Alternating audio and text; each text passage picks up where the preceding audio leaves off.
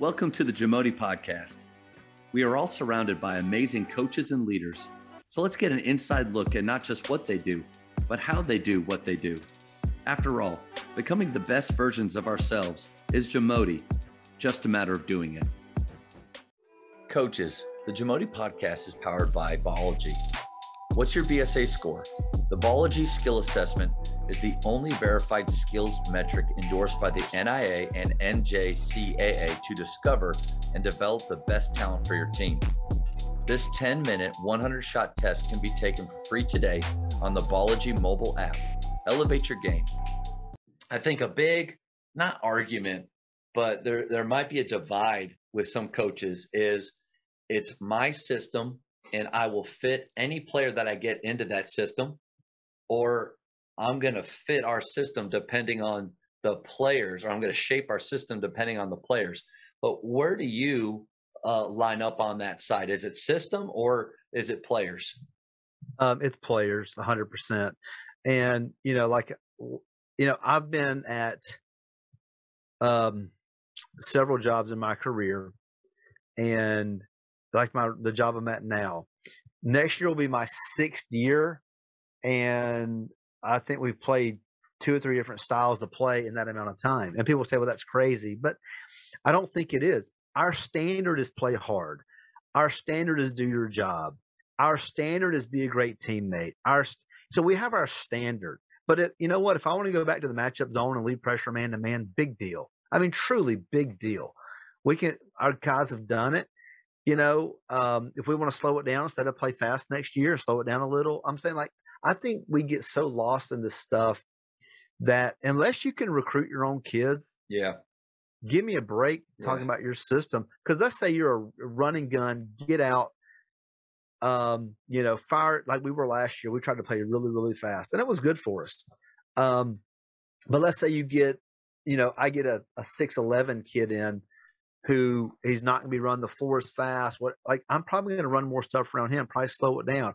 Or what if you get, you may coach, you have, I know coaches who have struggled to get 10 kids on their team. Yeah. I know coaches who play with 6 and have maybe 8 kids in the program.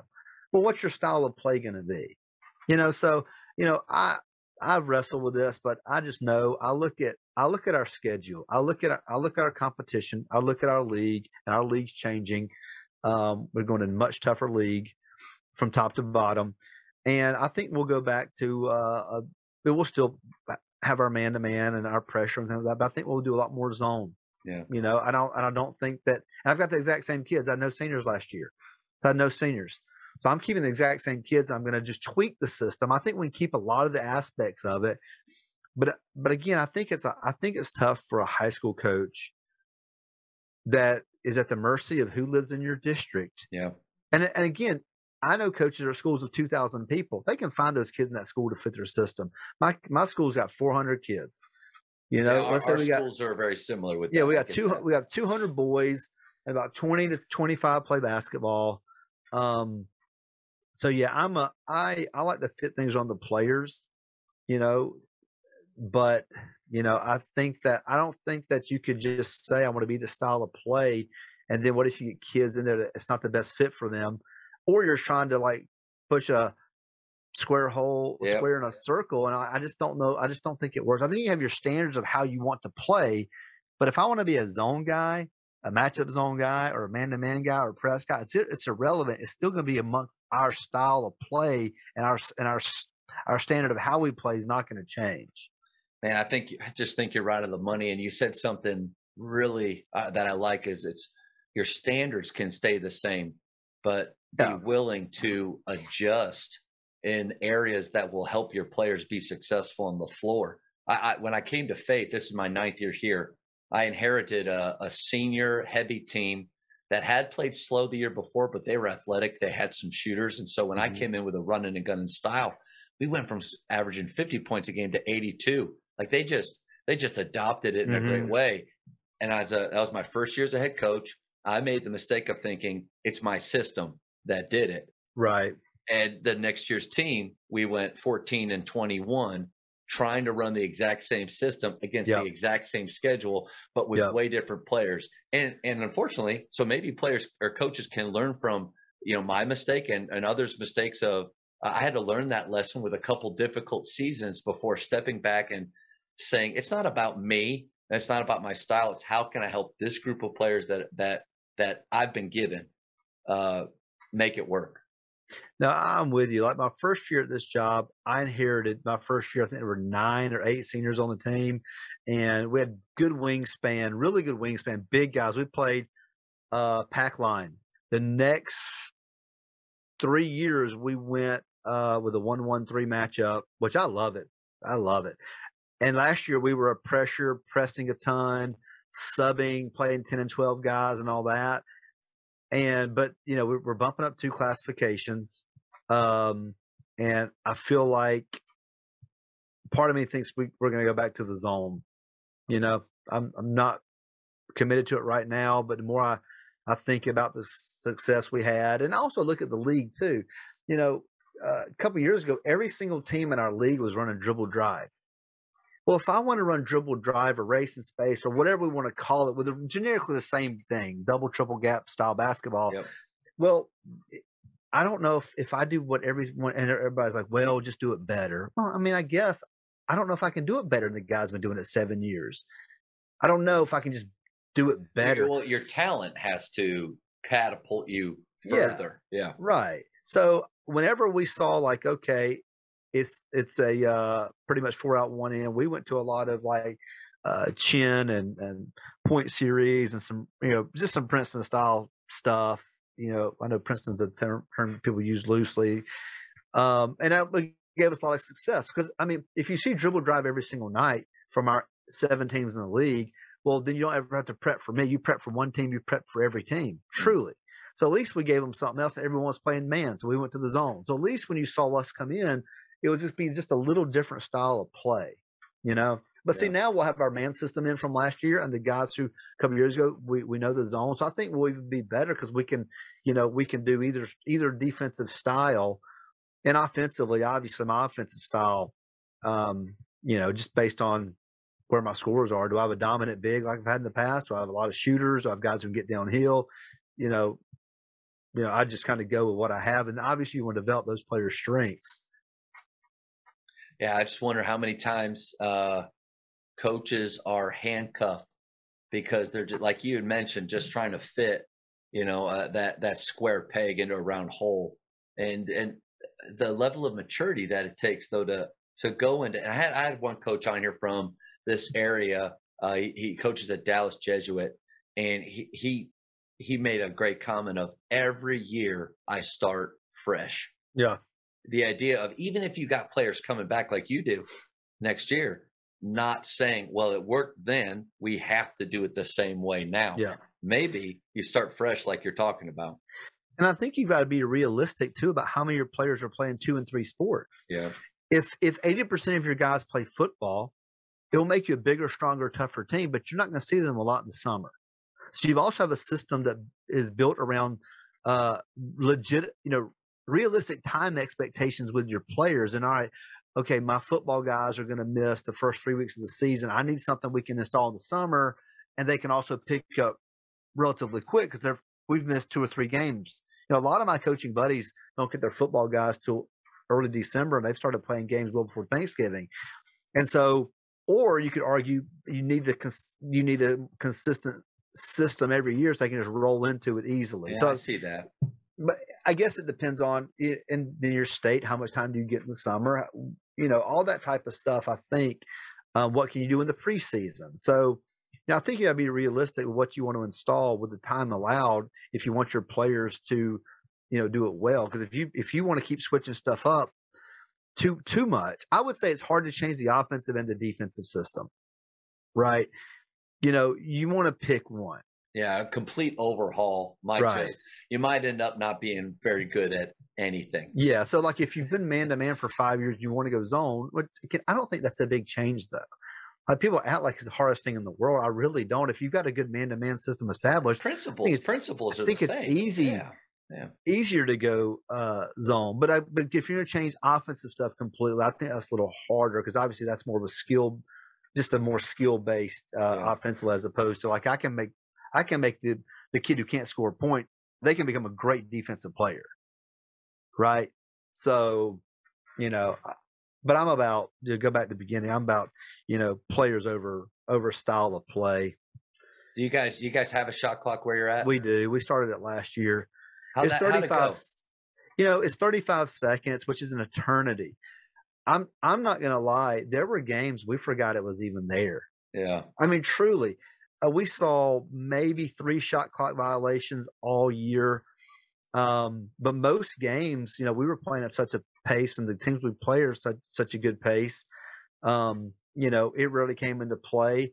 I think that there were some times where if a team was a zone team, obviously they weren't going to be forced to come out of their zone, which I think Right. was good. So yeah, I think it was good for the game. But I think if they truly want us to impact the game more, they should have made it 30 seconds. I mean, 35 is a long time.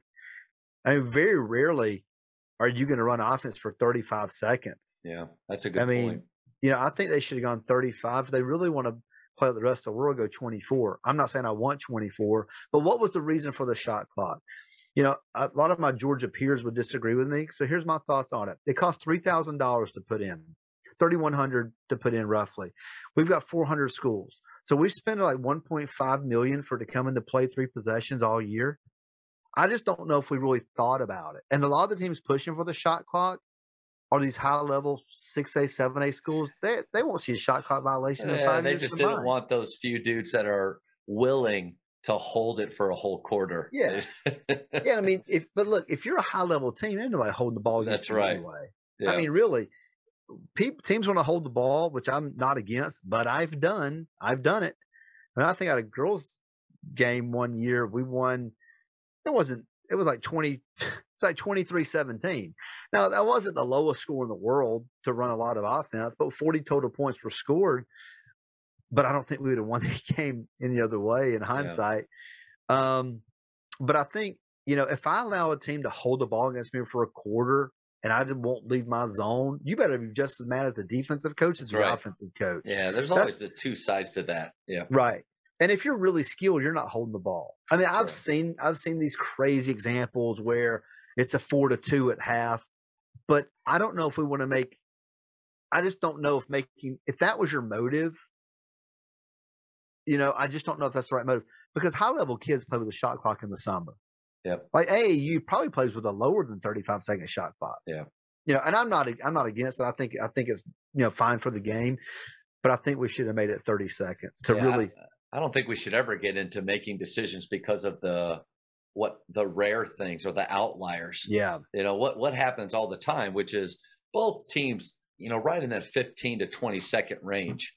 If they're just playing with a normal pace and yeah, right. I don't think it's that big of a thing. Our one division of our high schools, SPC down here, we don't have it, but they're going to adopt it next year at 30, and so they're kind of the guinea pigs. And I'm with you.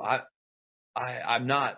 We've transitioned to a kind of a matchup 3-2 zone that's really worked well for us and our personnel the last few years.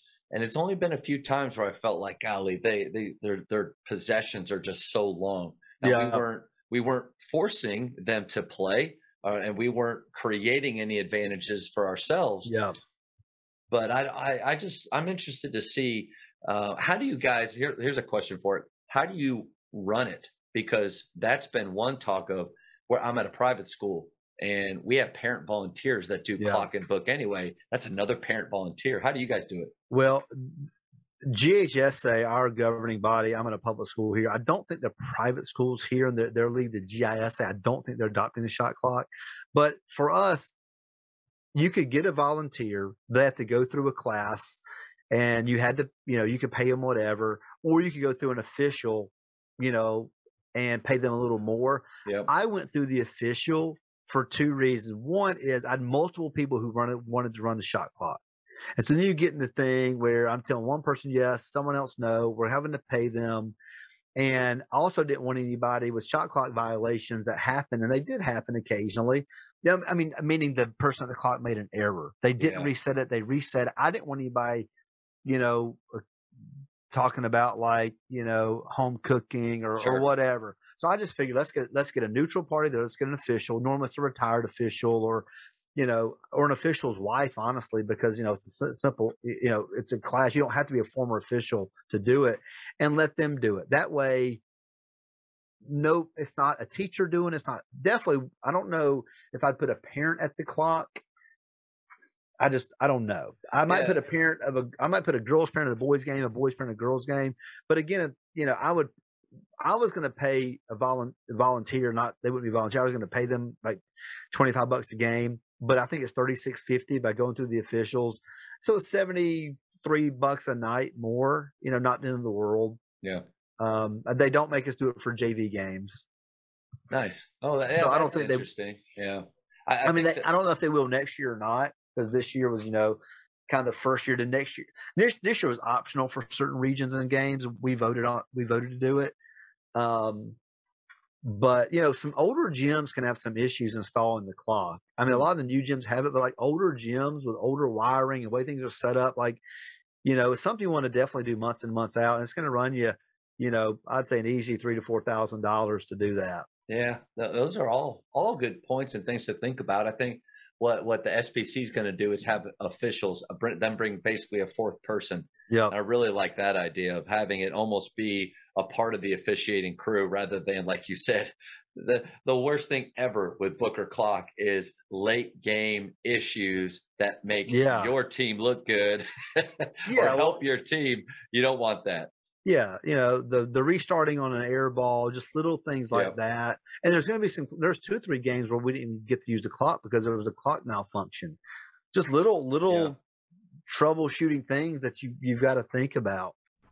Thank you for checking out today's episode. Please take a moment to subscribe to this podcast, share it with your fellow coaches, and find us on social media for what's coming up next on the Jamodi Podcast. It's just a matter of doing it.